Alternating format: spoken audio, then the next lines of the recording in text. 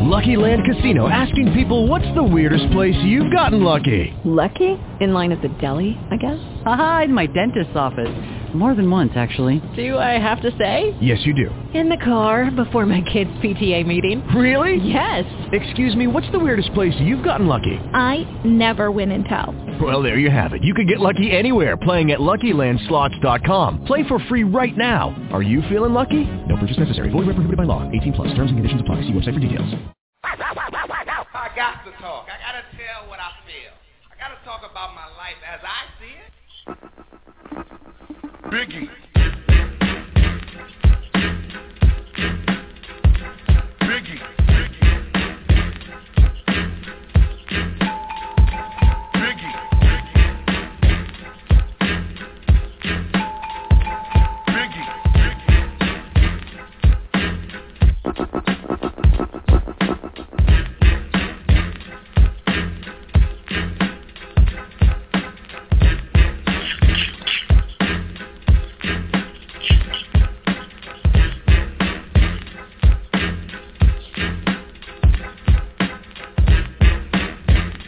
Welcome to the King.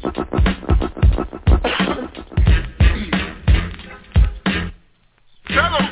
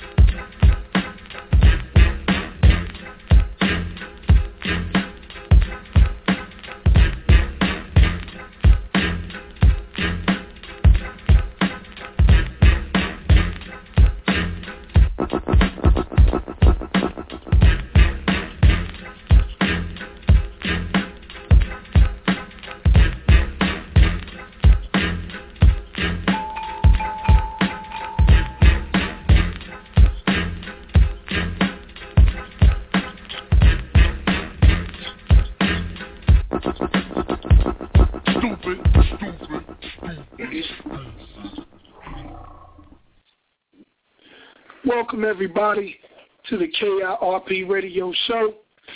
And October 27th, almost November, almost time for Halloween for all you folks that celebrate Halloween out there. I know my voice sounds absolutely terrible, so instead of letting you guys have to deal with me sounding like a chipmunk or sounding like a zombie of some sort, I won't even put you guys through that frustration. I appreciate everybody for rocking with us on the KRP radio show, man. We got a beautiful show this evening. We're going to go to a company or a group called Intelligence US. And this group, you can find them on YouTube, and they do some great things. They have some beautiful debates and some good information for people if you take the time to listen. So, we're going to lead you guys to that, and I hope you enjoy this debate on drug legalization. It should last about 45 minutes. It's very informative. And, I would like you guys to question yourselves and really think about it. Should drugs be legalized? Could this be the answer to some of our revenue streams, or could it even be the answer to some crime that we have to deal with? Excuse me. As our judicial system really goes through a massive afflux of drug offenders, you really should ask yourself, could drug legalization be the way out? Excuse me.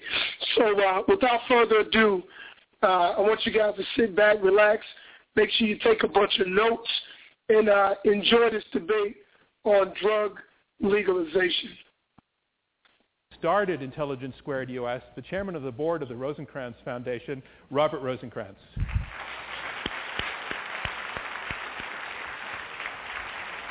Hi, John. Hey, Bob. And what Bob does is he frames for us, just in a couple of minutes, what the stakes are in this debate and what are the validity of the arguments on both sides. So let's start, Bob, just by asking, why this debate now? Well, it's very timely because, of course, Colorado and Washington have just passed referenda legalizing the recreational use of marijuana.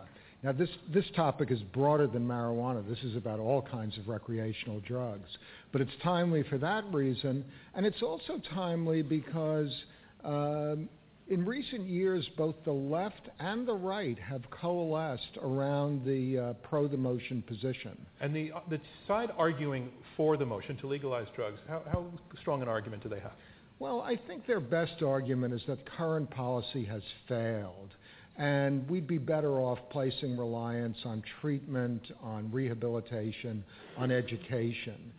That the costs of creating a criminal industry are huge. Not only the obvious cost of enforcement, of prison, but we create a situation in which the leading role models in inner city communities are drug dealers, in which a disproportionate number of black youths languish away in prisons. And the team arguing against the motion, what's their best argument? Well, I think their best argument is simply that the consequences of drug use are so severe that the government can't simply leave this as a matter of individual choice. In many cases, kids get hooked on drugs well before they reach the age of being able to make reasoned choices.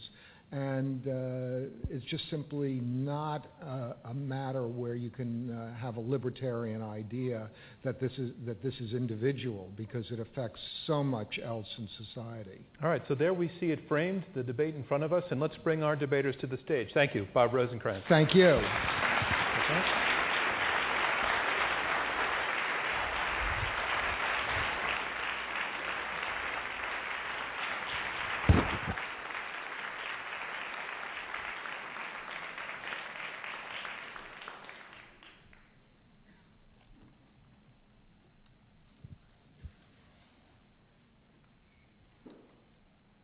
Thank you. And I just want to invite one more round of applause for Bob Rosencrantz for making this possible.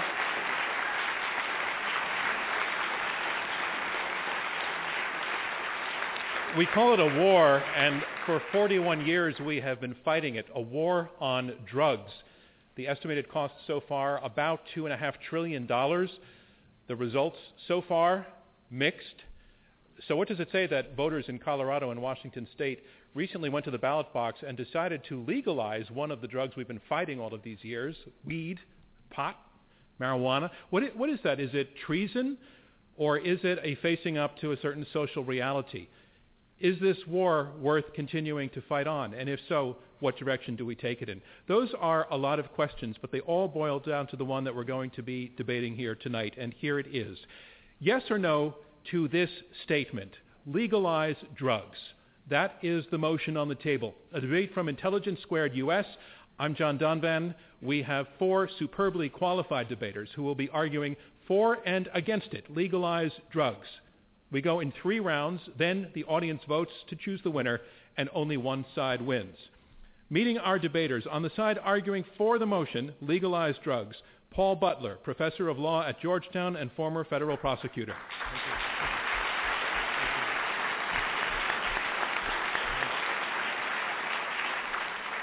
His partner, Nick Gillespie, editor-in-chief of Reason.com and Reason TV.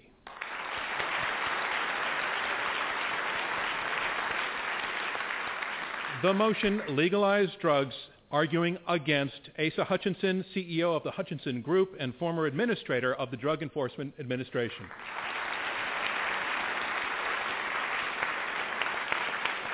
And his partner, Theodore Dalrymple, a retired prison doctor, now a fellow at the Manhattan Institute.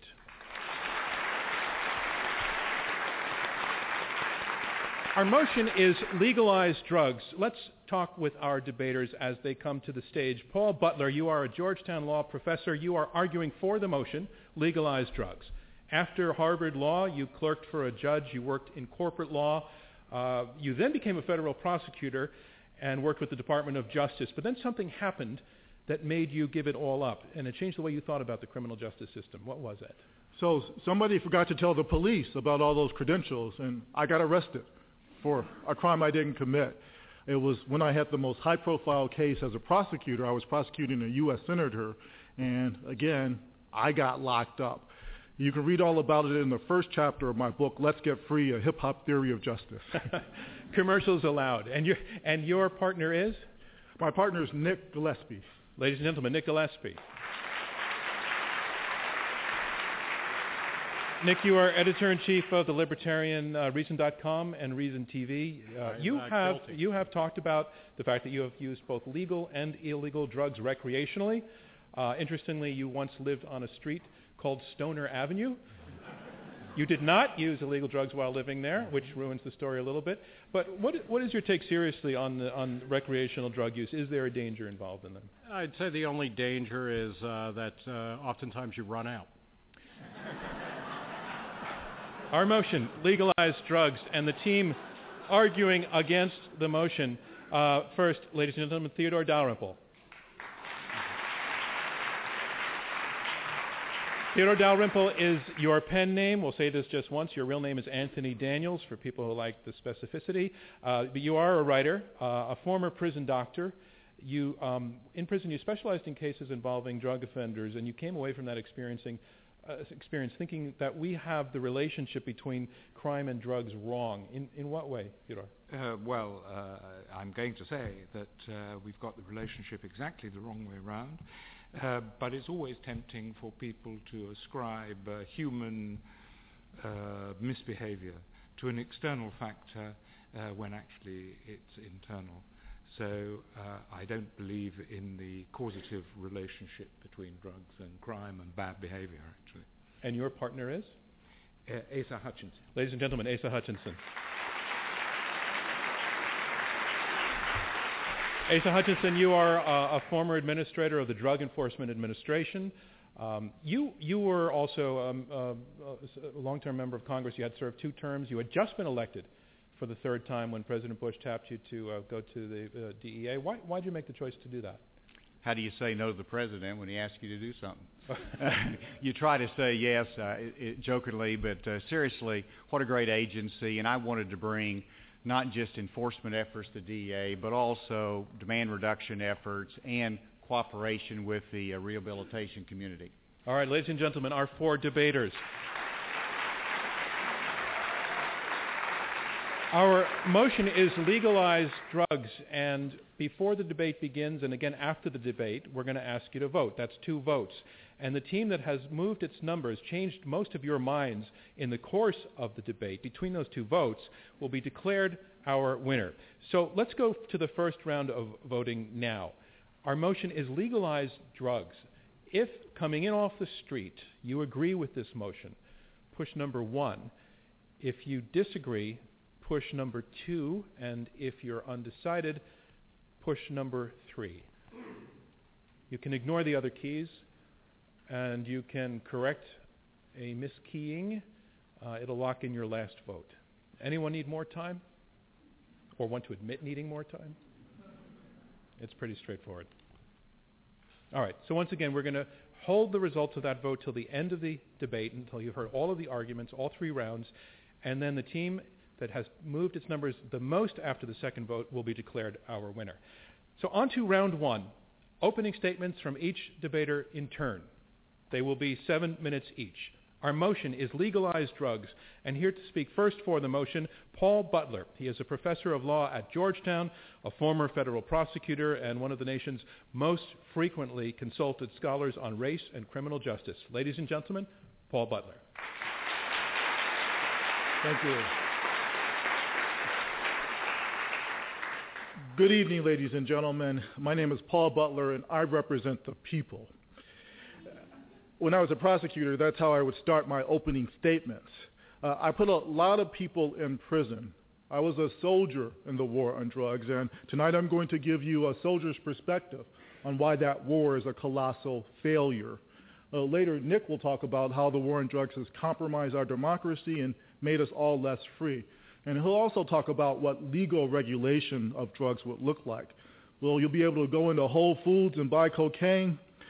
Nick will tell you about the experiences of countries all over the world that have safely legalized drugs. As a prosecutor, I learned that as many people as I locked up, we weren't making a dent in the drug trade. We were actually making neighborhoods less safe. I was prosecuting a lot of 19 and 20-year-olds for nonviolent drug offenses.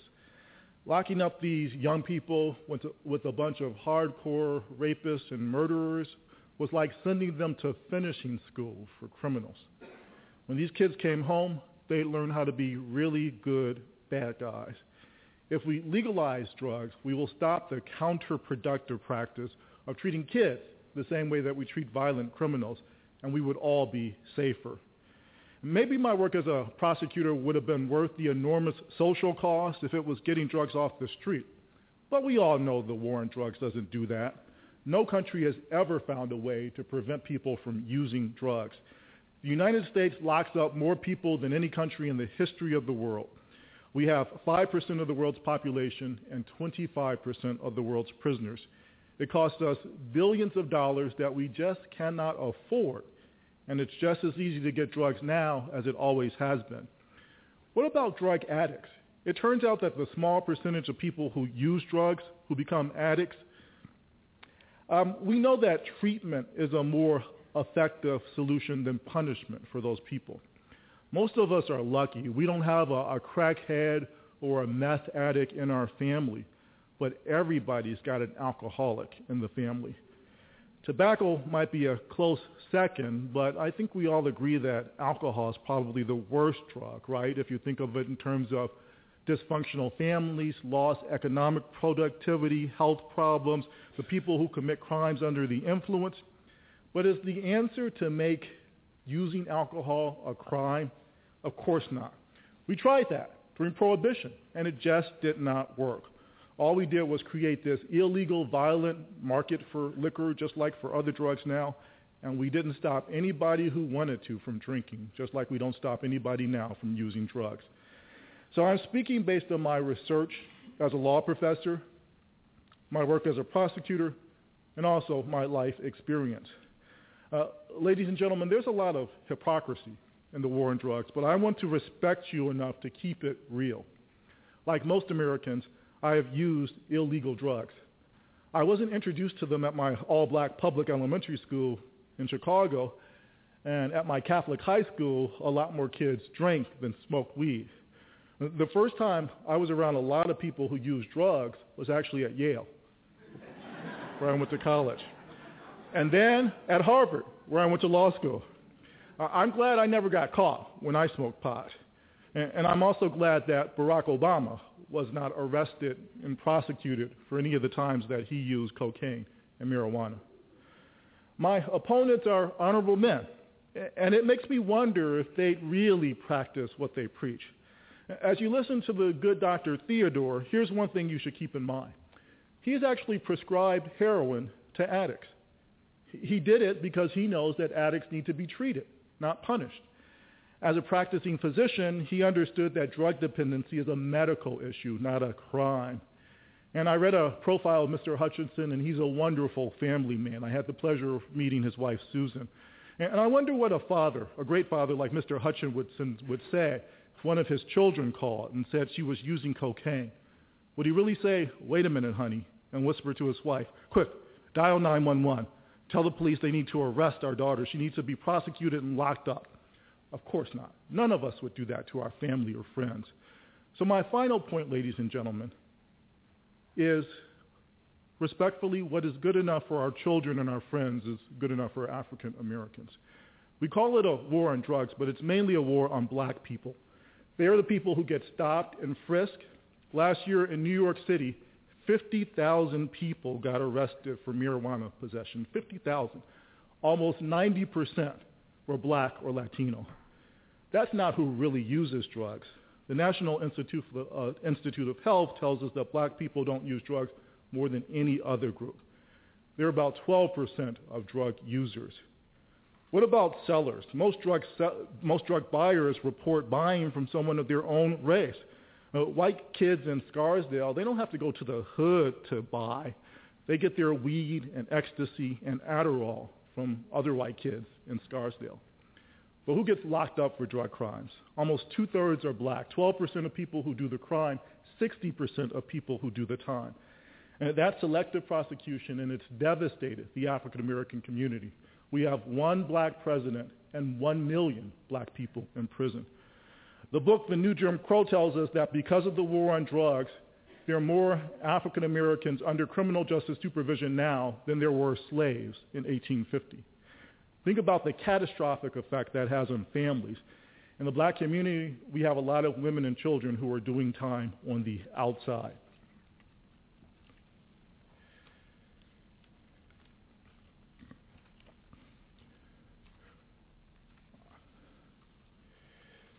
So, again, the most responsible way to deal with the problem of illegal drug use is to not punish people for using drugs. The reality is, for my opponents, this is just a nice rhetorical debate. The odds are that their children will use drugs and they will never be touched by the criminal justice system.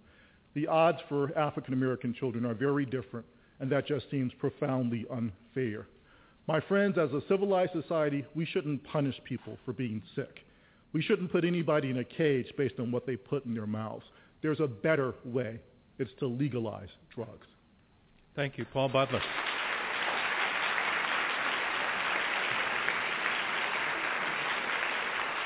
Our motion is legalize drugs, and now here to speak against the motion, Asa Hutchinson. He is the CEO of the Hutchinson Group and a former congressman. He has served as administrator of the Drug Enforcement Administration and as the first undersecretary for the Department of Homeland Security. Ladies and gentlemen, Asa Hutchinson.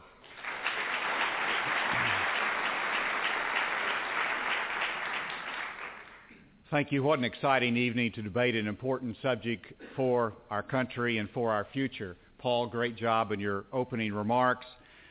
An African American who also happens to be in a leadership position in the United States attended the Summit of the Americas in Colombia, South America.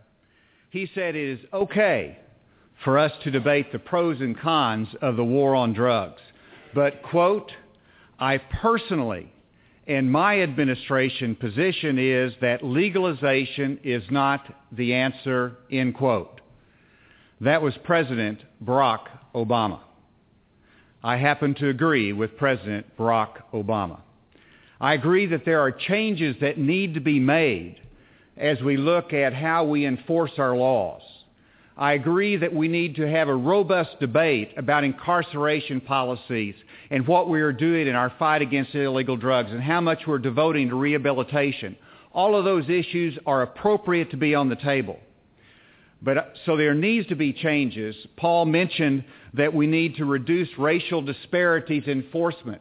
That's why I have worked very hard to reduce the cocaine, the crack and powder cocaine disparity that impacts racially across America. We've reduced that disparity. We've made a correction in the system. We need to reduce our incarceration rates. That's why I've engaged in the Right on Crime initiative and initiatives that encourage our state legislatures to look at incarceration policies, and in Texas and in Arkansas and in South Carolina, they have reduced the incarceration rates for drug offenders, both to save money but also to re-examine our policies. I believe we need to improve alternatives to incarceration. That's why I've been a supporter of drug treatment courts that provides accountability with treatment so that it can be an effective treatment, and it has a great success story across America. So why did the President take the position that legalization is not the answer? Perhaps he understood the success that we have achieved. Whenever we look at the fact that drug use has been cut in half over the last 30 years in our country. Did he want to preside, and I know people, I see some skeptical looks when I say that. That is in your program. That is part of the debate topic and the acknowledgement that over the last 30 years, drug use has been cut in half in our country, and we have a president that says he does not want to see it go up on his watch.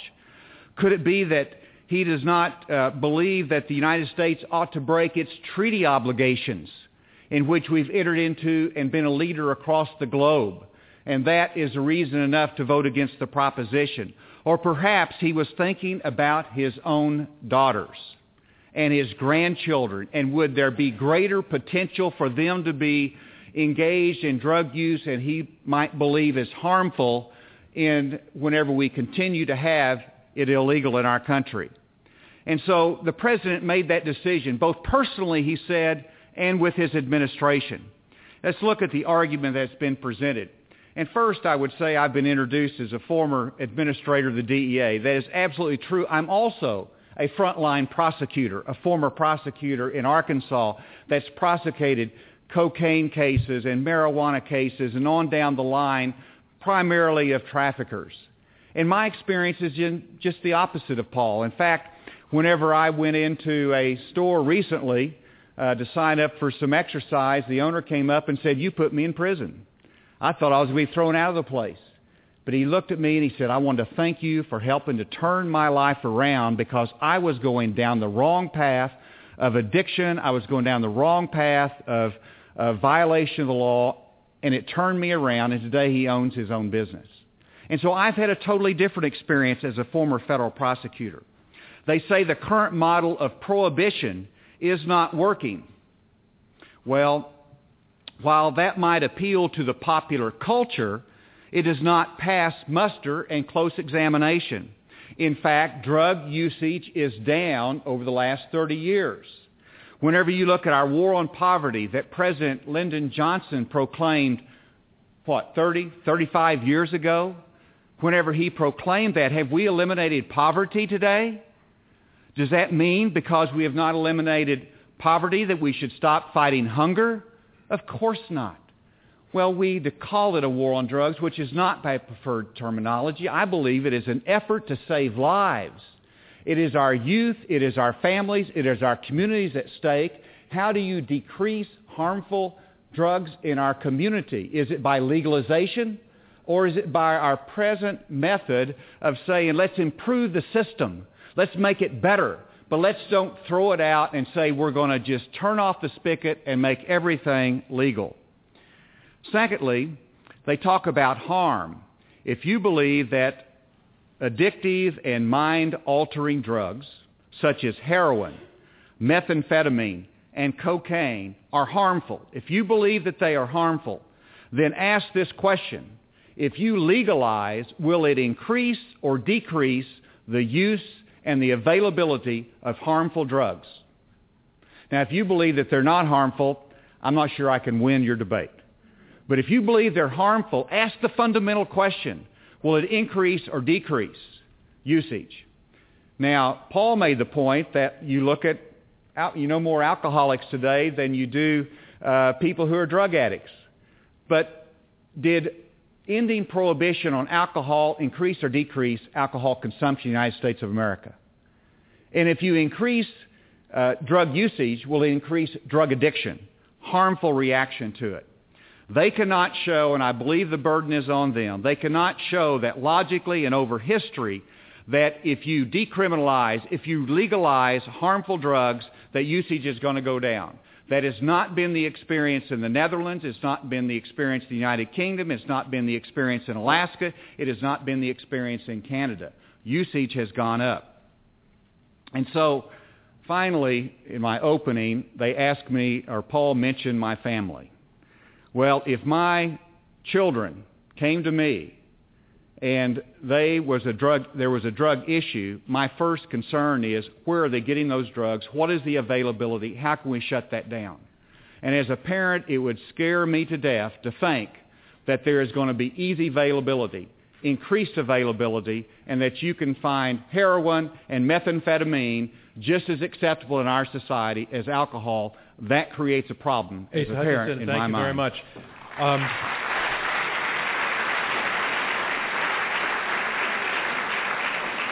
I have to acknowledge I let you go over about 30 seconds because you were talking about your family, and it just seemed that it would be so rude to step in and not let you finish.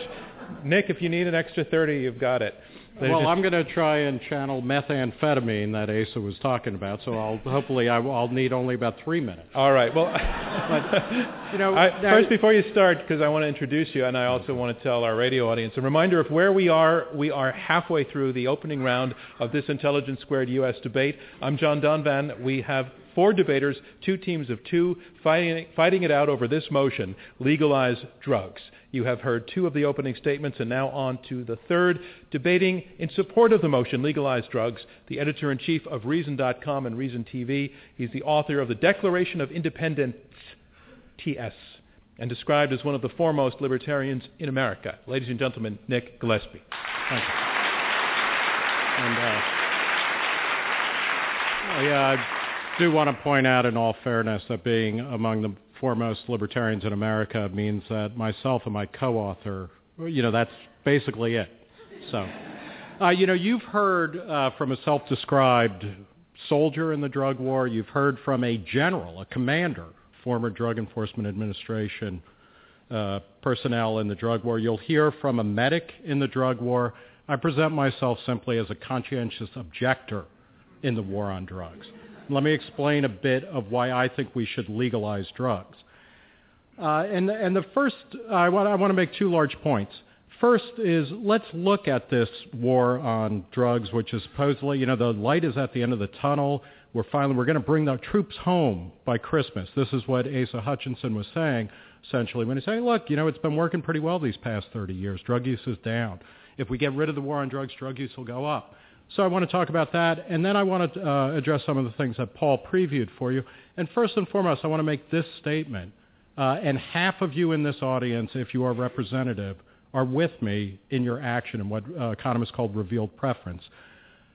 Using drugs is not immoral. It is not addictive for 99% of people, and there's nothing wrong there's nothing wrong with it or to be ashamed about with it. Look, any program. It's not a war on drugs. It is a war on racial, ethnic, and age-based minorities because it's kids who get wrapped up in the war on drugs. It's not old people. Any program that has such disparate impacts as the ones that Paul was talking about should come under scrutiny regardless of its intentions and its champions. As a 2005 cost-benefit analysis of the war on drugs by the super conservative American Enterprise Institute, which looked at the effectiveness. The conclusion by David Boyum and Peter Rother was American drug policy has little to show by way of success for that $2.5 trillion that John mentioned at the beginning of the program. And they claim it is surely reasonable to ask those who would maintain the status quo for some basis for believing the additional expense and suffering of putting hundreds of thousands of people a year in jail are justified. Another AEI scholar, and AEI, you'll remember it from the Iraq and Afghanistan war. This is a think tank that has never met a war it doesn't like. Mark Perry, an economist at AEI, has pointed out that between 1970 and 2010, annual spending on drug control has gone up 10 times, adjusted for inflation, while the addiction rate has remained flat. In other words, we have become the world's largest jailer nation without seriously getting better outcomes. The only other place where we stand for that kind of massive increase in spending with flat or declining results is public education, which is no model for any kind of program going forward. Across every conceivable front, the war on drugs is losing the battle for hearts and minds. A recent Rasmussen poll, which is a right-leaning pollster, 8% of people think we're winning the war on drugs. A century of failure, because it starts with the 1914 Harrison Narcotics Act, or Controlled Substances Act, has finally woken Americans up to the simple fact that prohibition exacerbates all of the social problems it is supposed to ameliorate. It doesn't make things better, it makes everything worse. Despite attempts to stem the supply of drugs, the amount and quality of drugs continues to go up while the inflation-adjusted price goes down. As Washington State and Colorado were voting to legalize marijuana, Californians voted to change its mandatory sentencing laws that grew out of concern about drug crime because its prisons are choked by nonviolent drug offenders while they have to let rapists and murderers out. The Rand Corporation and other think tanks have found no consistent correlation between a nation's legal regime towards drugs and use rates. So in some countries you have lax drug laws and high use rates or low use rates. In places like America we have stern drug laws and high use rates. It's not clear what's going on. We do know in Portugal, which decriminalized all drugs, that use rates and addiction rates went down because people got better information and they were more willing to come forward before they developed problems. So, if you're concerned about the effects of drug use on society, you should reject the failed policies pursued by often well-meaning but seriously misinformed drug warriors, also known as the loyal opposition here. While such basic empirical scrutiny alone should convince all observers to consider an unconditional surrender in what is rightly called America's longest war, I want to make a brief case for what I call pharmacological freedom, or granting adult Americans the broadest possible rights to choose what substances we put into our bodies. And here's where I go into the meth round, because I'm running out of time. This should be recognized. Pharmacological freedom should be recognized as a basic right. Over the past several decades, we have become a drug-taking culture, and we all believe in what DuPont used to advertise as better living through chemistry. We take drugs to change our cholesterol levels, to change our work habits, to change our moods. None of this is going away, nor should it. We do all sorts of things to make ourselves look and feel better. To the extent that we might be able to use drugs that are currently arbitrarily deemed illicit, not just illegal, but illicit by the government, the better. Ladies and gentlemen, if we don't have the right literally to change our mind through our personal choices, what rights do we have that are worth a damn? Now, drug legalization is not a scary prospect. It's not the radical change that its champions claim nor its opponents fear. And let me, as I'm winding down, how many of you have tried an illegal drug? Raise your hand. Anybody carrying? And if so, okay. I'll talk to you later. For our radio audience, how many hands did you see? I think it was about 100%. All right. For use, not carrying. Okay, because otherwise I think I see Asa hitting 911 on under the table. Look, according to government statistics, fully 47% of Americans over the age of 12 have done so, a population that includes at least the last 3 presidents of the United States, which granted may constitute the strongest argument against using drugs, but drug use is a normal phenomenon. Very few people become addicts.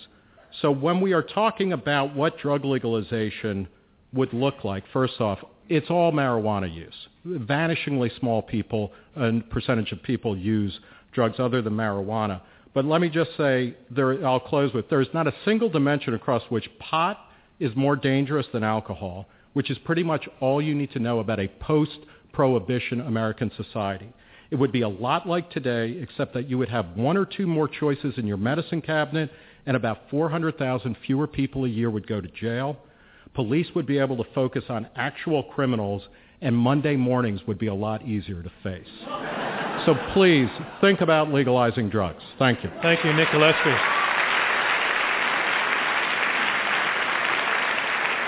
And that's our motion, legalize drugs. And now our final debater speaking against this motion, Theodore Dalrymple. He is a retired doctor who practiced in an inner-city hospital and a prison. He is also a prolific writer, and he is a fellow at the Manhattan Institute. Ladies and gentlemen, Theodore Dalrymple.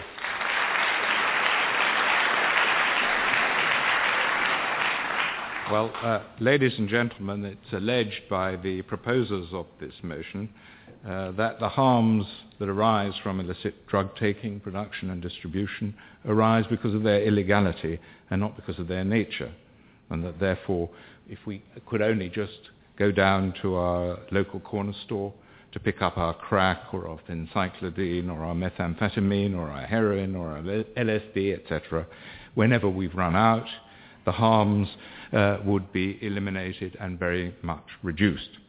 And incidentally, Portugal has not legalized drugs, and no country has. Anyway, it is not so that the harms arise from illegality. In this country, about as many people now die annually from opioid poisoning as from homicide. Those fatal opioids are overwhelmingly prescription drugs, obtained perfectly legally. It's about 15,000 a year die of these drugs. But the supply and demand of them arose suddenly in a matter of a handful of years, and it was all nice and above board. There are now said to be 2 million addicts to these drugs, and all, as I said, created perfectly legally. And this is all within a decade, more or less a decade. Now, I suppose that our libertarian opponents would say that the problem here is the control exercised over the supply by the mafia, the medical mafia, that is.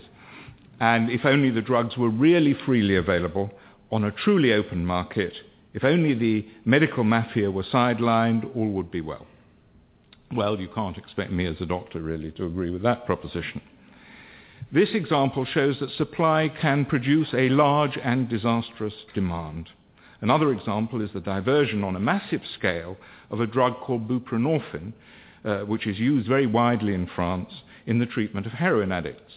And it's diverted to Georgia, that's the ex-Soviet Union, Republic of Georgia.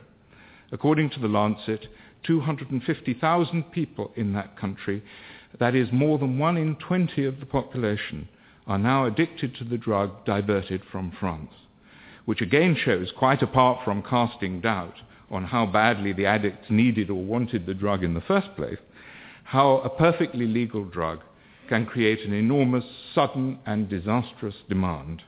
Our opponents would have to allege that had buprenorphine been legally available to the Georgians, none of this would have happened.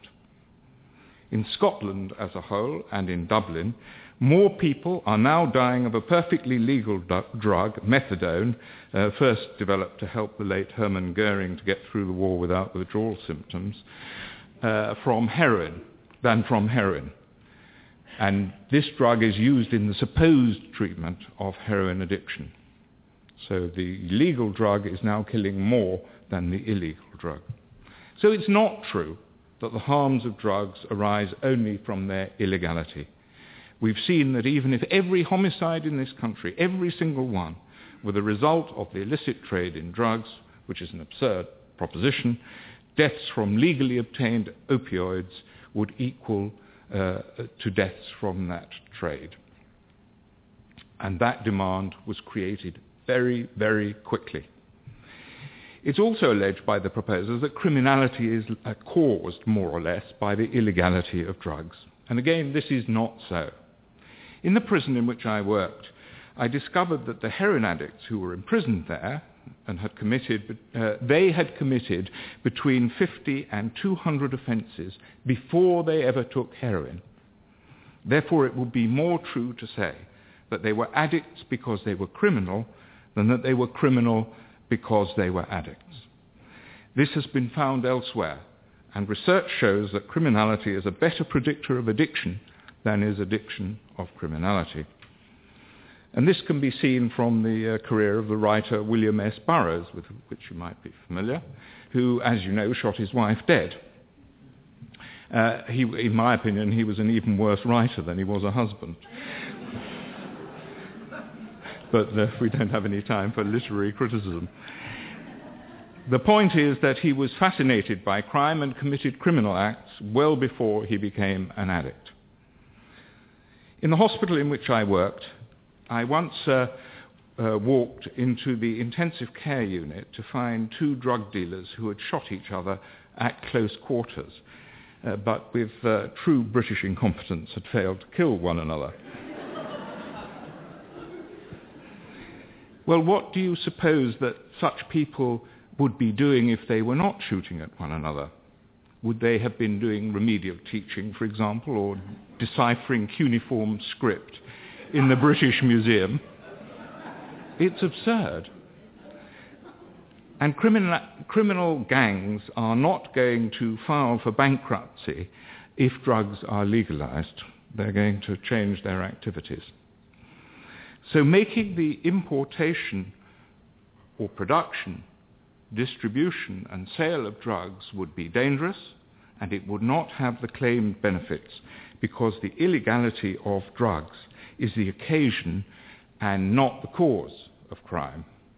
And therefore, ladies and gentlemen, I ask you to vote against the motion. Thank you, Theodore Dalrymple. And that concludes round one of this Intelligence Squared U.S. debate, where our motion is legalize drugs. Now we move on to round two. Round two is where the debaters address one another directly and take questions from me and from you in the audience. We have two teams of two arguing out this motion, legalize drugs. The team arguing for the motion, Paul Butler and Nick Gillespie, are arguing, you've heard them say that basically, partly it's a freedom thing, that grown-ups have the right to put what they want in their own bodies, as they do with the drug called alcohol, a lesson in history that criminalizing a drug is actually going to backfire. But beyond that, they say that the war on drugs, the embodiment of drugs as illegal, costs in too many ways without a resulting drop in crime significantly, and that it disproportionately hits the African American community in terms of people getting locked up behind bars simply for possession of drugs. The team arguing for the motion, Asa Hutchinson and Theodore Dalrymple, they're saying you cannot say that the war on drugs has failed, not when drug use among Americans has dropped 50% in 30 years. They also point to the fact that drugs and crime and addiction go together. They point to prescription drugs, for example, which are legal, but their use is mired in crime and addiction. Those are some of the arguments we've heard presented, and we're going to work through some of them in more detail now. And I want to go first to the team arguing against the motion to legalize drugs. Your opponents have made the claim that the war on drugs as constructed really is a war on young black kids, that it is that the number of kids who are put in jail for drug possession, mere drug possession, is just disproportionately high and has had terrible consequences on the community. And I want to know, does your side concede or refute that basic claim? Asa Hutchinson. Well, I think it's an issue that has to continually be looked at. I think there was a disparity in penalties that impacted our African American community when it came to crack and powder cocaine. We made a huge step forward. Congress passed a remedy to that. I think there's been some challenges with the mandatory minimums. We've made some corrections in that as well. But you look at methamphetamine, that's such a huge problem across all of the Midwest. That's predominantly a Caucasian drug. And that's where the law enforcement is enforcing its efforts right now. So I don't concede the point at all, but I think you look at the African American communities, and we have significant amount in Arkansas. We have high poverty rates. We have high unemployment rates right now. We have many social problems that are impacted by that community, and it is reflected also in what happens in the drug world. All right, let's go to the other side. Paul Butler, do you want to respond to that? Yeah, it's just not true. Asa makes it sound like blacks use drugs more than anybody else, and as anyone who's been to college or high school knows, it's simply not true. We really shouldn't be talking about legalizing drugs. We should be talking about re-legalizing them. For most of our history, drugs have been perfectly legal. You could go into a drugstore in the 1800s and buy opium. Coca-Cola started out with a cocaine derivative in it. So what made them become legal? Illegal. Nothing to do with public safety. It was all about race. First drug criminalized, opium, San Francisco, 1890. The concern was that Chinamen were using it to seduce white women. Can trace it right down the line. Marijuana, Mexican field hands. It was making them lazy. With blacks, it was that cokeonized Negroes were running rampant in the South. So our war on drugs is about race through and through. It always has been, and it is right now. But Paul, you're saying that is the sole motive for it? I don't think that that's the only motive, but I think that when we look historically at how the drug laws have been used, what happens to white people who use drugs? Let me let the other side respond to that. Methamphetamine that's predominantly a white drug, that enforcement efforts across mid-America is directed at that. But why They're don't the ones prisons that are look like impacted. America then? That's not race-based. That is across the board of somebody who is engaged in methamphetamine production. That's who the prosecution's about.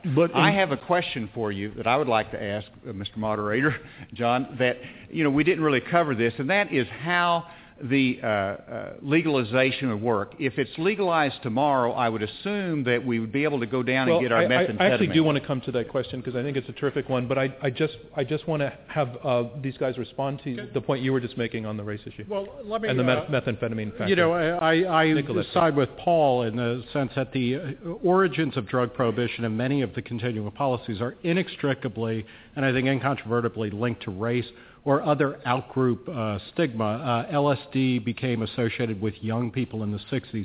It was banned. It was legal effectively but weren't until young people 1967. considered pretty cool in the 60s? Not by old people,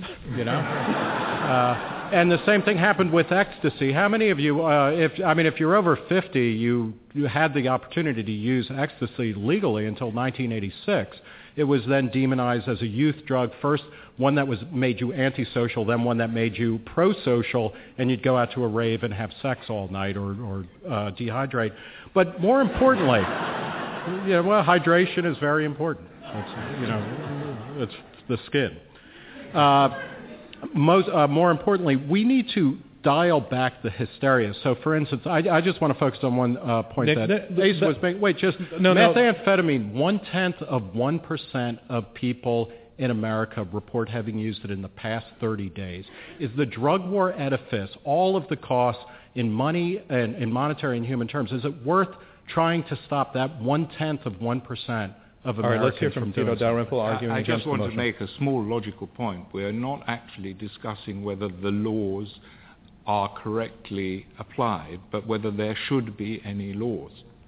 And so actually it's not, I know that it's very important for people in America the way that they are applied, but the fact is that we're debating whether there should be any laws at all, not whether we should have the present laws. All right, let's take Asa's question to you, Nick Gillespie. Asa Hutchinson, you were asking, what does this new world look like where drugs are legalized? May I frame it? Sure. So, in terms of take heroin or methamphetamine, I would presume if it's legalized, the state would be granting licenses so that you can regulate the purity and the quality of the heroin, and that the methamphetamine is quality stuff. So if you regulate it, and you have to regulate it to tax it. So I am curious, one, is this not another government regime that's being created with a libertarian argument that you're creating? So you're creating more government by your libertarian approach, wanting to legalize drugs because they're going to have to regulate it and tax it. So how's that going to work? All right, respectfully submit that I have never taken a drug strong enough for that argument to be convincing. But in Colorado, the initiative that was passed for marijuana legalization was basically, it was out there, and it's a similar thing in Washington State, to treat marijuana like wine, beer, and alcohol. So it's not a question, and Theodore, I think your opposition is licensed by the state. Yeah, well, it could be. That remains to be seen, actually, because each Washington State has about a year to figure out the technical implementation, and Colorado has about 6 months. But it's not a choice between anarchy and a ratcheted down regulatory system. But there will be laws, there will be customs, there will be traditions, there will be advertising, there will be information available. And the real question is about legalizing drugs. Do you consider alcohol to be legal? Let's have a regime that is very similar to that for currently illegal substances. Let me step in and ask Paul Butler something. Paul, you drew a distinction between treating addiction and punishing addiction, which suggests that perhaps unlike your partner, you're talking about addiction as a problem that needs to be addressed by the society. Do you split with each other on that? Do you think that it's this, that, in other words, are you saying drug use is a problem? Well, I think addiction is a medical issue, and I think Nick and I agree that only a small percentage of people who use drugs become addicted to it. So most people are able to use marijuana and other drugs recreationally and go to work the next day. Most people are also able to do that with alcohol. For the percentage of people who have substance abuse problems with it, we know, the good doctor knows, that's a health issue. Police, prosecutors, they make lousy doctors. Jailers make even worse doctors. So the way to treat that problem, the way to heal those people, is to use what we know about medicine and not what we know about locking people up, because what we know about locking people up is it doesn't work. Dr. Dalrymple. Well, I actually don't agree that addiction is fundamentally a medical problem. And you think it's a moral problem? I do, yes. Wow. And a moral problem and a social problem and a psychological problem and a spiritual problem, and it's only to a very small extent a medical problem. I mean, there are medical consequences, of course, but this is not what is important. For example, I think that everything you think about heroin addiction is actually wrong. For example, you probably think that withdrawal effects from heroin are very severe. They're not. They're trivial. And the overwhelming evidence is that by far the most suffering from withdrawal effects is psychologically induced. It's anticipatory anxiety. It isn't and there's good experimental evidence about this. You think that it's highly addictive. It isn't. Most heroin addicts go at it for about a year before they're ever actually addicted. You think that there's a connection. I've described the supposed connection between crime and addiction. The idea is that an addict goes out to obtain money in order for his addiction. There's no correlation in the amount of crime he commits and the amount of drugs he takes. And actually you find that they're all acquisitive criminals before they ever take heroin. Let me ask your partner, Asa Hutchinson, a little bit of moving the discussion a little bit in a slightly more perhaps philosophical direction. Maybe that's the wrong word. But we've had a few references to alcohol and to prohibition and to the notion that I think nobody's disputing that alcohol is a drug on the panel, and the nation did try, amended the Constitution to outlaw alcohol consumption and decided it was a mistake. So tonight everybody in the room can go afterwards and enjoy a glass of wine or a beer. What's the difference between alcohol and the prescribed drugs? Well, they're all problematic drugs subject to abuse. In our democracy, we make decisions on which ones to legalize and which ones not to. Those are decisions that are made. The debate question tonight, though, of course, is legalizing all drugs. And again, I go back to the question which relates to ending prohibition after in late 1920s. You ended prohibition on alcohol. Use went up, availability went up, regulation went up, taxation went up, and you compare that to legalizing methamphetamine. You're going to have an opportunity for the state to regulate methamphetamine producers. You're going to have it available because it's going to be legal. And it's going to be taxed, and so the price will be set by the marketplace, which is regulated and taxed. And so the question is, will you end crime? Will you end the cartels? Will you end the black market because you regulate methamphetamine? Of course not. There's going to be those that don't want to pay the taxes, just like they don't want to pay the taxes on cigarettes.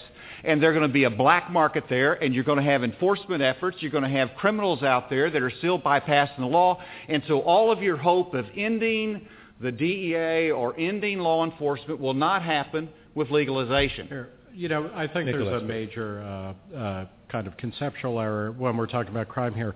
When we know that Mexican drug cartels are killing people on both sides of the border, when's the last time you heard about a Dos Equis shootout, where a beer distributor crossing Hundreds of times. Most murders are committed under the influence of alcohol. The last time you heard about that sort of thing was during alcohol prohibition. And so it's not that... Are you going to have a black market for methamphetamine? Sure. You know what? We already do.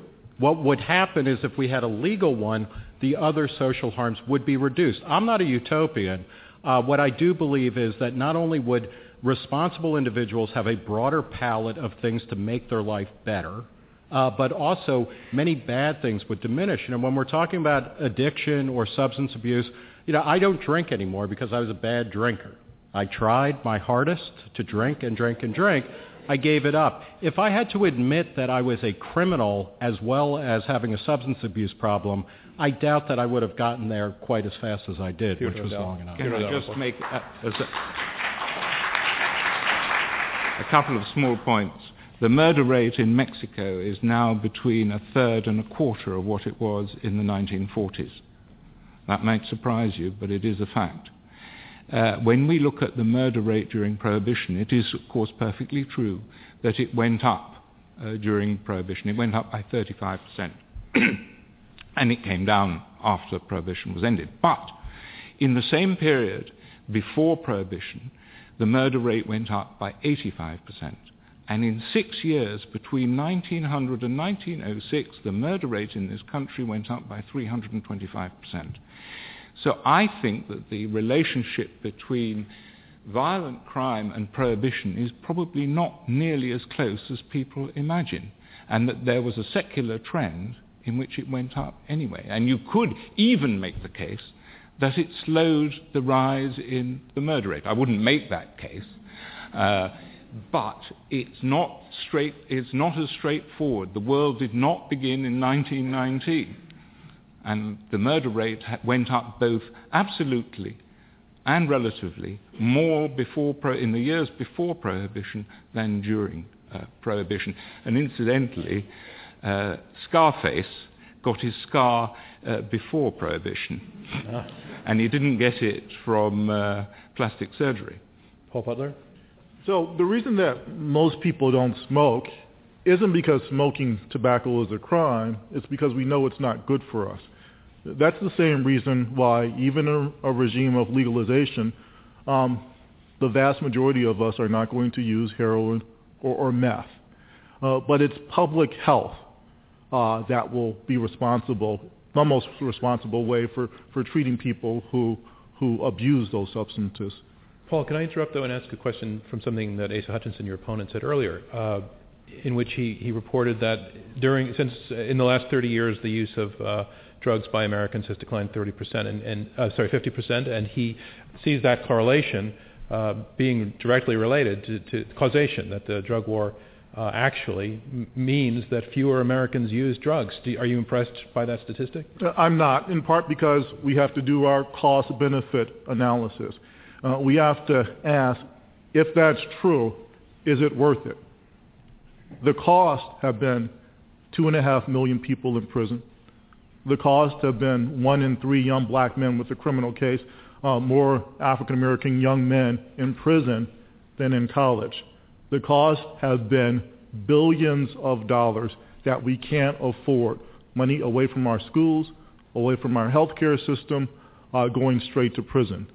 So, especially if we understand that those are people who are locked up for using drugs, I don't have a problem if you steal, if you rob, then yes, you should be punished.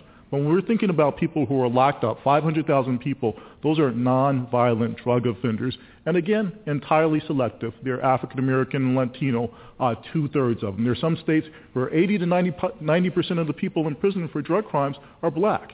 And we know that's not the reality of who's using drugs. That's selective law enforcement. Asa Hutchinson, would you like to respond? Well, first to go along with my partner, that the issue is not our enforcement policies currently, but it's whether we're going to legalize all drugs. That's the issue before us. How can you separate those? Well, I think you can. That's not the debate topic, is how you separate those. But in terms, if you look at OxyContin, it's a white abused drug. If you look at LSD, it's a white abused drug. If you look at cocaine, it's crack cocaine has minorities. You've got powder cocaine that's white abuse. You've got heroin that's across the board. You've got GHB. You've got ecstasy that was mentioned. So I just don't see the racial component to it. Obviously, I think as former head of the DA, we looked at enforcement policy. You've got to be careful. You don't want to, the south side of Chicago, put all your enforcement resources on the crack distributor when you're ignoring the white guy coming from the suburb.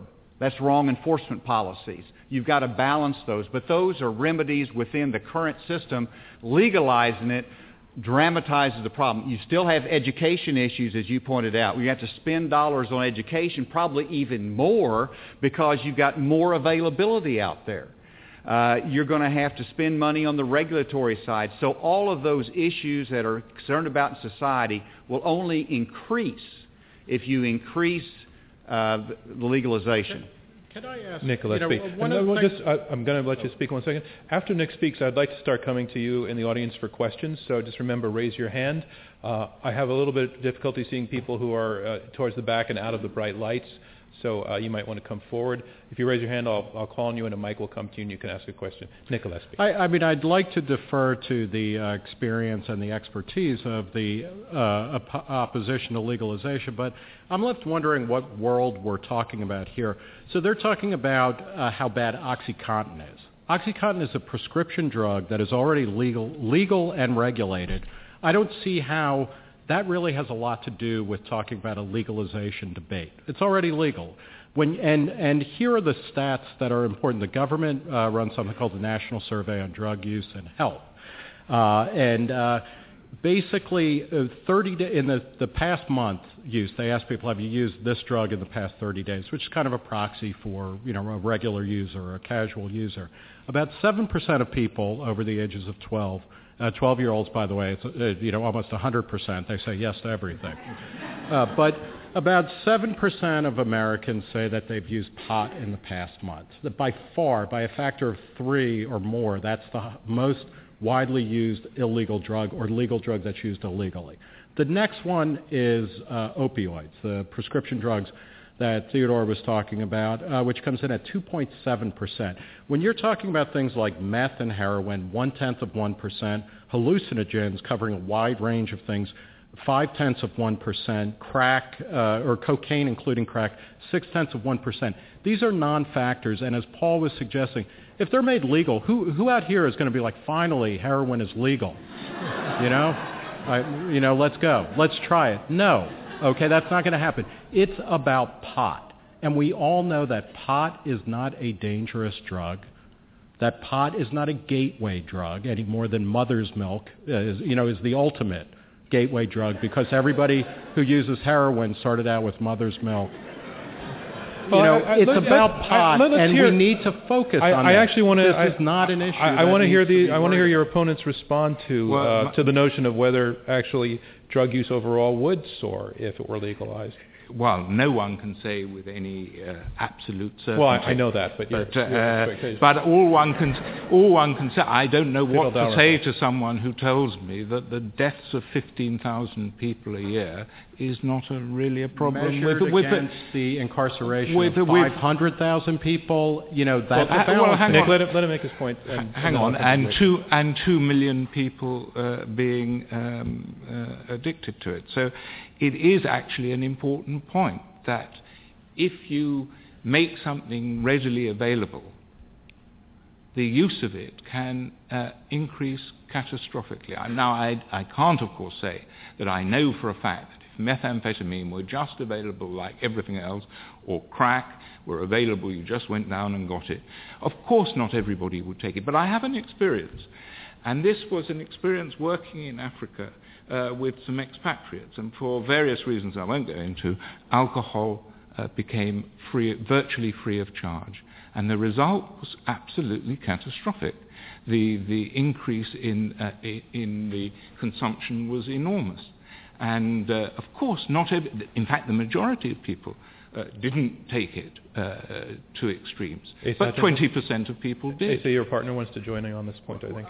I agree. I think logic tells you usage goes up. But recent information, Alaska, through a court case, decriminalized marijuana in the 70s. Usage went up, parents were concerned, and they voted to recriminalize it in the 90s. That's a historic experience among our states. And so usage did go up, and parents recognized that and reversed the trend in Alaska. This debate is not about marijuana. It is drugs, plural. And to be consistent in your philosophy of libertarianism, which my colleagues are consistent, they recognize it doesn't do any good to legalize one. You have to legalize all, and because that's the only way you're going to change the environment of enforcement, to change the environment of police, and so on. And so the debate tonight is about legalizing all drugs.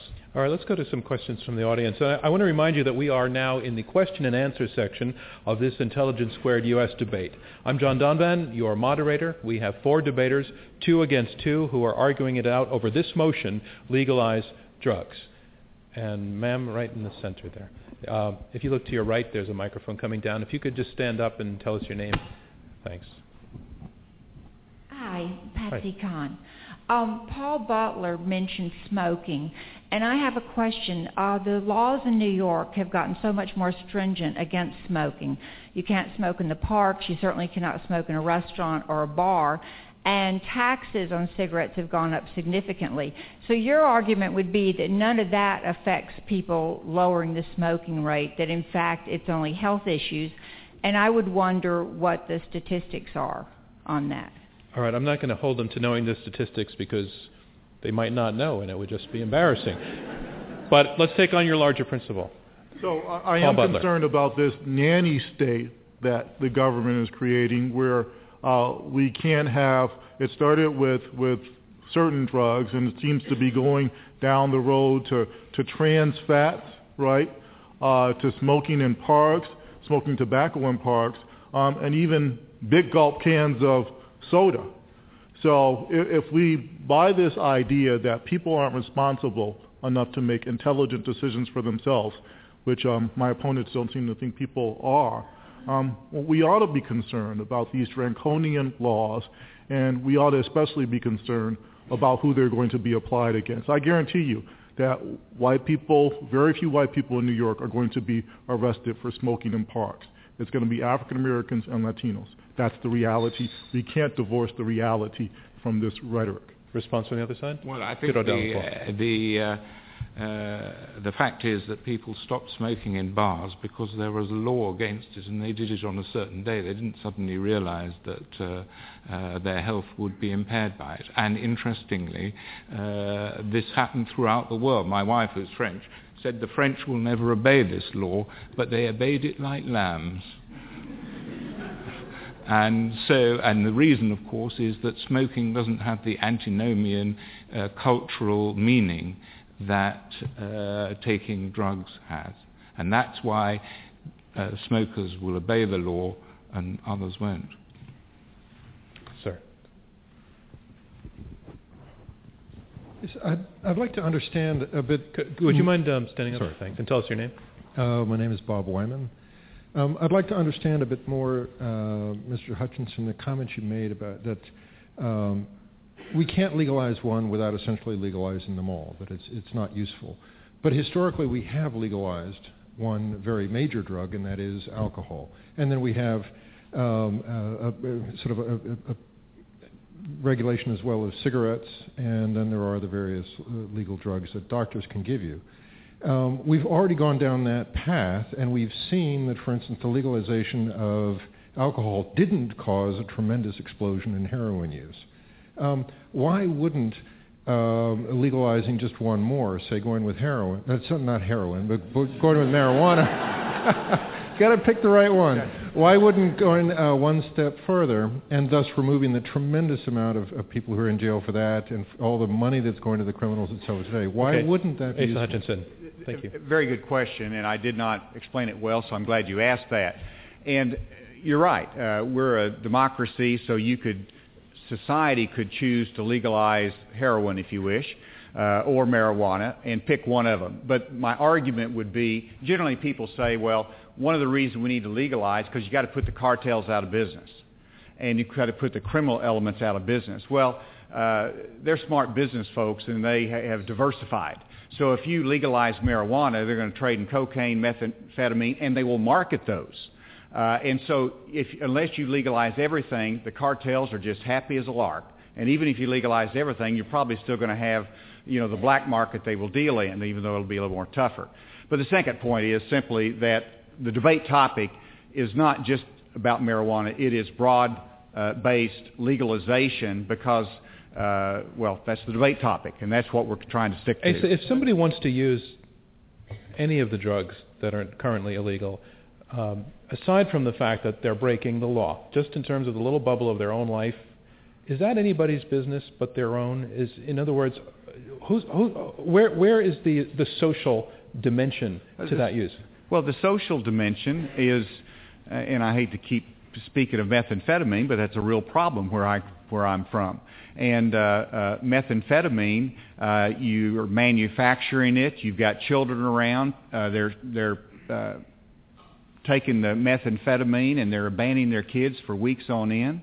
And so it's a child welfare issue that is extraordinarily harmful, endangerment of those. It is environmentally unsafe. Now you can say, well, if we get our nanny state involved where they regulate and license the methamphetamine producers, maybe you'll eliminate some of that.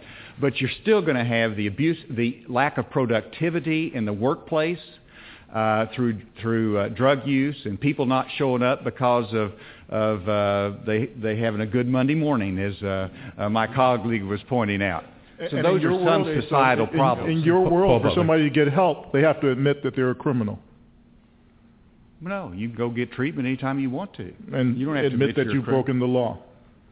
Well, of course, you know that if somebody has a problem with an addiction and they go into a clinic, they're not going to get arrested for it. They're going to get help and they get treatment. And that's the goal in the workplace, too. If you do testing and you find a worker who has got an abuse problem, they're not sending the police. They're sending them treatment. And that's the objectives of the employers, and that's working well in the workplace. And all of that effort would be abandoned if you went through legalization. All of a sudden, why would you drug test anybody? Well, that's a good question. Why do we now? Because most people who get drug tested, you get drug tested when you're applying for a job, and that's it. It's a joke. It's a hurdle to weed out people who, on other grounds. They have random drug testing. They test pilots, and I'm glad for the testing of our pilots that fly our airplanes. What airline or trucking company or whatever is not going to regularly test people because it puts them at enormous insurance risk? These things are handled. And to talk about another market mechanism, we don't need, and this is the libertarian in me speaking, we don't need the government to test and testify to the purity of methamphetamine. We'll have fair trade methamphetamine. Well, private certification agencies, just like with coffee or biodynamic wine or organic foods, will spontaneously spring into being. Just to follow up on one point, the reason why I'm stressing marijuana goes back to some things that Paul is saying, and I don't think that the other side is fully acknowledging, which is that we live in a world where school kids tell everybody who asks them, you can get drugs easier than you can get beer, any kind of drug you want.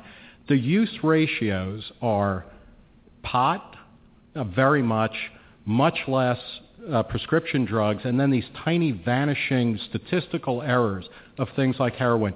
Even if you double or triple the heroin use, it goes from 0.1% of Americans to 0.3% I don't think that's a reason to hold everyone else hostage who can act responsibly. I was going to go to another question, but do you want to dispute the numbers? Well, I mean, in terms of the numbers, if you're looking at marijuana use in the schools and the availability of it, I just come back to the fundamental question. If you legalize it, two things happen. One, the kids say, if it's legal for my folks, how could it be harmful? The government says it's legal now. That's a signal that it's okay. And usage goes up because of that. Secondly, the availability goes up. Nobody thinks tobacco is okay because it's legal. hate speech is Well, legal, kids don't say, now I can engage in hate speech. I think, wait. Asa, were you in mid-flow? And then I'll come back to that. No, I'm happy to take another question. Right, so I'll let you finish, Nick. No, I'm just saying that, fundamentally, look, we don't live in a democracy, by the way. We live in a limited Republican form of government which respects the rights of the minority. But I don't think anybody in America mistakes the idea that something is allowed with something being good. And if they are, then we really need to change the public education system because the kids are getting the wrong message. Yeah, but the point that Asa made, that if kids see that their parents are smoking dope or drinking, all right, fine, but make it drinking. You don't think that there's a lesson? No, actually, what I would suggest is that when you see your parents and other adults using a drug responsibly, and we need to keep coming back to this point, drug use does not equal drug abuse. Those are two very separate things, and we can deal with them. But when you see your parents having a glass of wine with dinner and acting responsibly around an intoxicant, you learn a very strong lesson there that is going to be much more beneficial to you than if you grow up in a teetotaler house and then you have the unfortunate experience of going to Yale and Harvard. So it's like Paul here,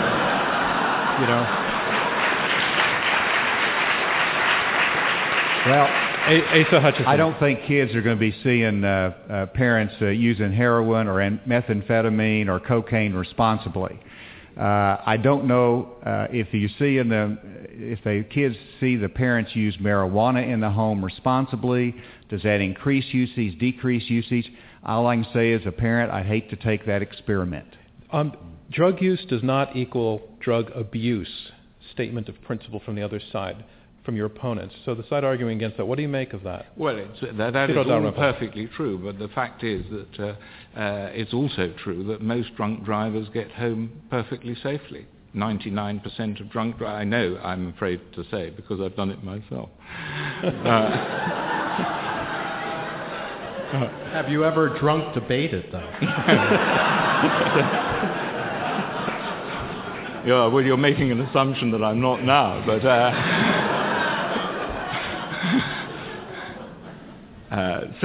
of course, it's perfectly true.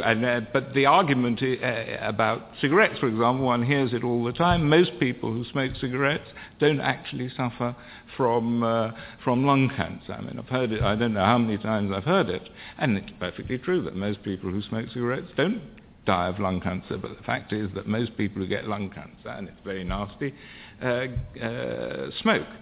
And the fact is, again, that I don't think there's any real benefit to be taken from these drugs, and to equate the freedom to take drugs with the freedom of expression seems to me to trivialize what the freedom of expression actually is. Ma'am, right up against the wall, where the wall turns green. If you can state your name, please. Hi, Diana Jimenez.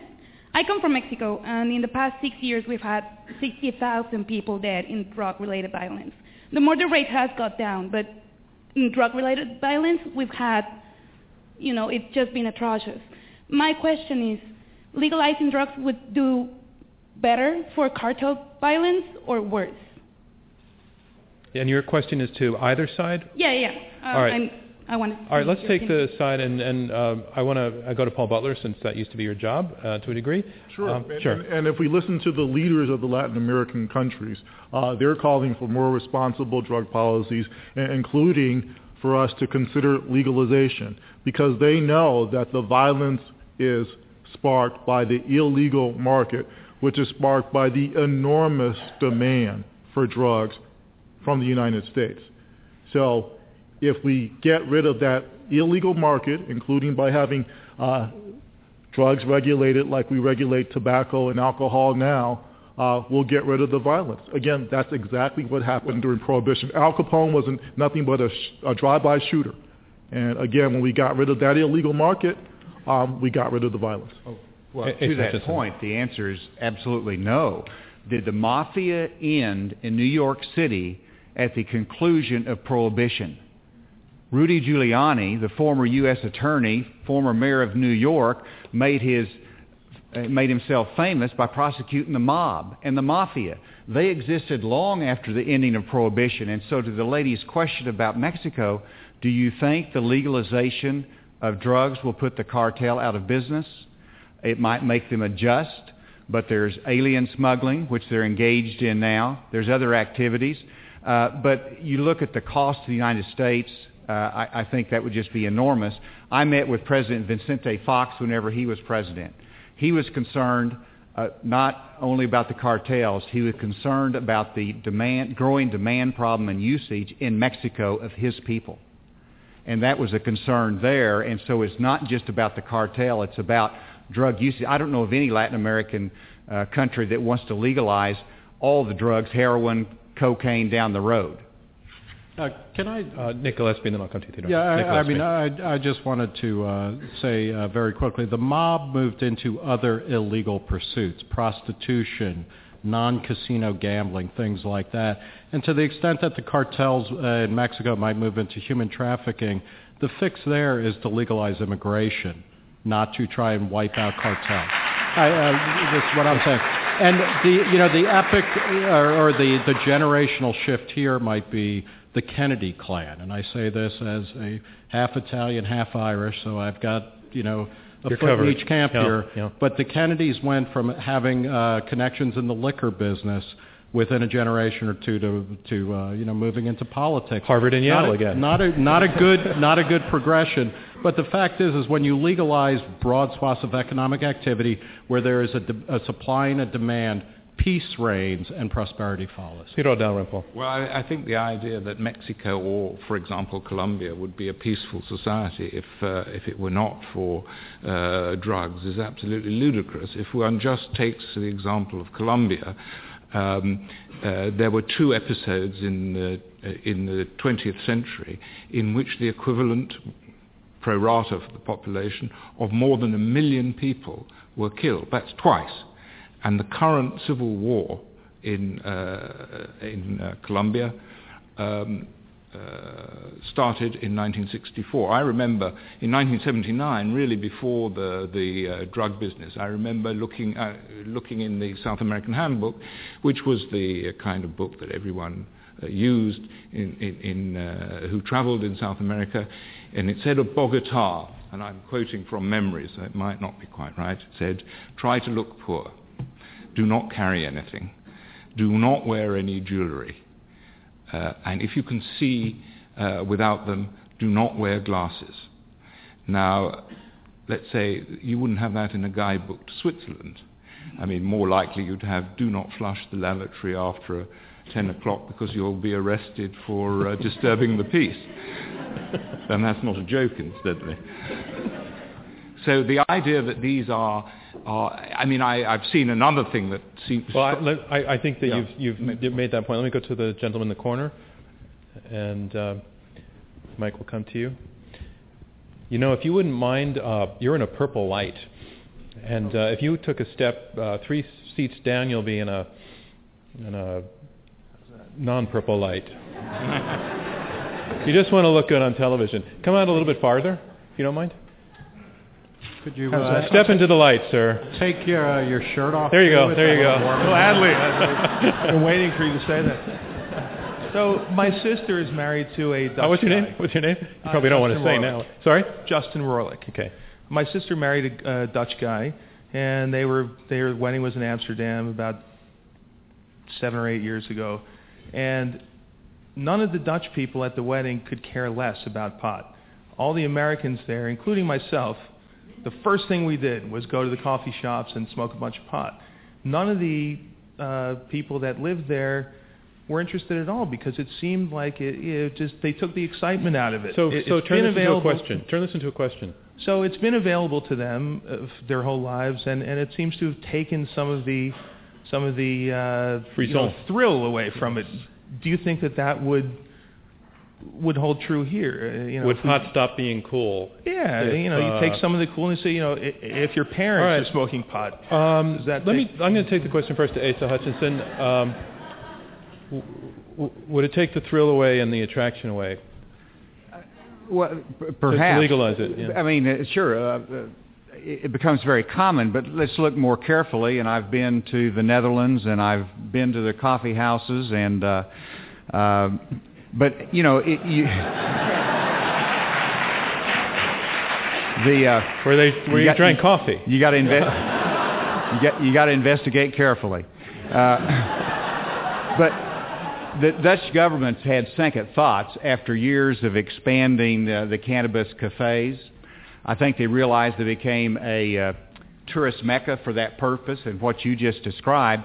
And so the number of Dutch marijuana coffee houses dropped from almost 1,200 in 1997 to 782. And so they decreased. Maybe I think the Dutch government, and in fact many of them, 73% of the Dutch towns do not allow cannabis cafes. And so I think it was a mistake, the path that they went down. They recognized it and they've retreated from that, both in terms of their reputation and the commercial enterprise, but also I just think it's a direction that the Dutch towns did not want to go down. So I hope we can learn some from that. You talk about availability. Because it was available, I was actually going through a Dutch town with a chief of police, and I had people pulling on my sleeves. I'm with the chief of police, I'm head of the DEA, and they're pulling on my sleeves saying, do you want some ecstasy? And I'm saying, hey, don't you know who I am, who I'm with? And it doesn't make any difference because it was available and it was legal. Let's let Paul Butler come in. And so there are fewer coffee houses because there's less of a demand. It turned out in Amsterdam, when they made smoking pot legal, fewer kids wanted to do it. It wasn't as cool. So respectfully, Dr. Theodore and Asa, if you really want kids to stop smoking pot, you should go on TV yourselves and fire up a big juicy blunt. We have we're being live streamed, and we have a question that's come into us from Washington State via Facebook. Tom Glassman writes, I'm someone who lives in Washington State. He asks, is the legalization of a drug, for example, marijuana, something that should be left to the states to decide? Who would like to take that question on? Nick Gillespie. This is a fascinating political question that the Obama administration in particular is going to have to deal with because traditionally the Democrats, or at least over the past 30 or 40 years, and Barack Obama, and actually presidents in general, assert the primacy of federal law over every matter, no matter what, whether it's funding or regulations or whatnot. I guess it's a second best answer to say that drug legalization should be left to localities or to states as opposed to a one-size-fits-all federal solution. By the same token, I do actually think that pharmacological freedom, which includes what a friend of mine calls culinary freedom, the right to ingest what you want is pretty fundamental and should probably be respected across the board rather than parceled out. But as a second best option, let's let the states and localities be laboratories of democracy and see what happens to the experiments. Asa Hutchison. And maybe addressing even the Washington State situation. Whenever Arizona experimented and thought they ought to be engaged in enforcement of our immigration laws, President Obama's administration filed suit against Arizona asserting the supremacy clause. And so if you believe there should be a national standard for such an issue as immigration, I think they're going to have a difficult time not making the same argument in reference to the state's choices on marijuana or other drugs. So it's difficult in our society for states to make choices on that particular issue whenever you have an overriding federal law. I think there's going to be a lawsuit, and I think it'll be resolved in the courts. I think we have time for one more question. Ma'am. Yeah, you just spoke. Yeah.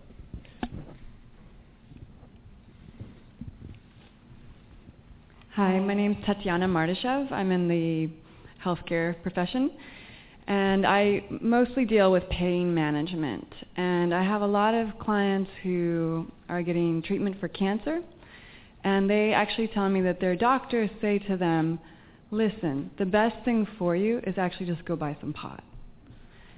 Because it's actually much more effective in managing the pain. It's cheaper than the drugs. It's less destructive on their physical bodies than the medically prescribed drugs. And what do you think so of that? My question but actually, what do you think of that answer? Well, when you see people in that kind of pain, you really don't want them to be in that kind of pain. And if the drugs that are legally available aren't really helping them to eat, to manage their pain, etc., why not give them something that is readily available to them if they just walk down the street and pay someone. Okay. Take the side arguing against legalization, Asa Hutchinson. I mean, anytime a doctor or the American Medical Society says a patient needs something for pain management, I'll be the first one to sign up for it. I mean, in terms of supporting that position. Doctors in the medical profession should determine what's appropriate pain management and care. At this point, the AMA has not approved that. Maybe they will someday, but they have not done that at this point. And so that's the answer. I don't think that relates to the overall debate question, but it's certainly an appropriate question to ask. Other side? Response? I had a member of my family go through the same experience. He was dying of lung cancer, and his doctor told him that marijuana would be the best thing. He didn't live in a state where medical marijuana was available, and so our family faced the difficult choice of becoming lawbreakers, risking arrest and prosecution, or watching my relative live and die in pain. Paul, Asa Hutchinson, just take 20 seconds to do one thing. You just said that you don't feel that question relates to the motion, and you've said that a few times on a few questions. Why not? Why not, for example, the question of medical marijuana use for medical uses, which would involve legalization of that particular drug? Why does that not relate to the motion? Well, I mean, medical marijuana is a separate and distinct issue. Some states put medical marijuana on the ballot, which takes a doctor's prescription or authorization. And so that's not a legalization issue. It is a physician issue in pain management and doctor's care. And giving doctors the ability to prescribe marijuana if they believe that's beneficial. So it's really a separate medical issue versus the legalization across the board.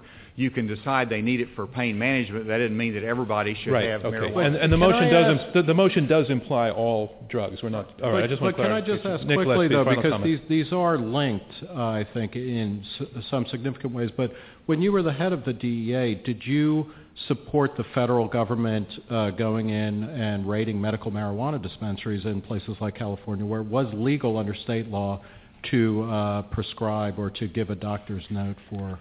And if so, why? I don't actually think that is on point for the debate. So I'm going to pull that one. You can come up and approach them afterwards. I don't think it's on the question of whether we should legalize drugs or not. And I can take one very, very, very, very short question and short answer. Sir, Mike is coming to you down from the left-hand side. Thanks. Could you stand up? Thanks. My name is Akash Khanna. Now that statistic you provided in the brochure, that 50% decrease in drug use, my question is, how can you say that that's a causal relationship based on the... Okay, we get the question. Yeah, Asa Hutchinson. Good point. Question. I mean, I think you can argue a lot of different ways. You can say that that's the result of education. It's a result of enforcement efforts. I personally believe that it's the result of all of our community efforts combined. But the point is, you're not going to ever eliminate 100% usage of illegal drugs and addictive drugs. And the reason is we have young people, we have addictive personalities.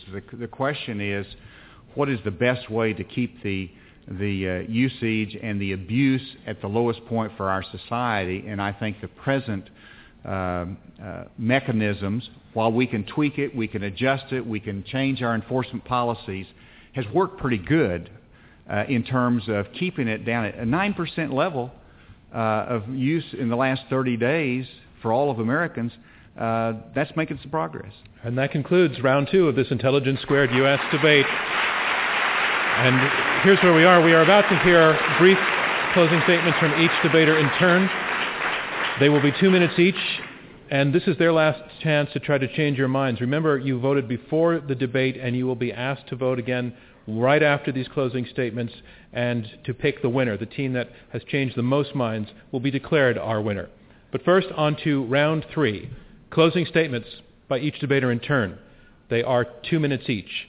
Our motion is legalize drugs, and here to summarize his position against the motion, Asa Hutchinson, former administrator of the Drug Enforcement Administration. Thank you for incredible attention to this important topic.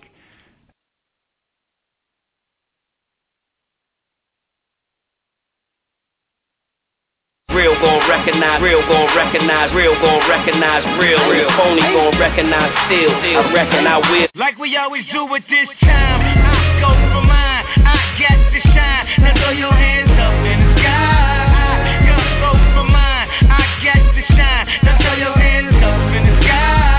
I'ma get on the TV, mama. I'ma put this down. Hey, hey, hey, hey. Welcome to the good life.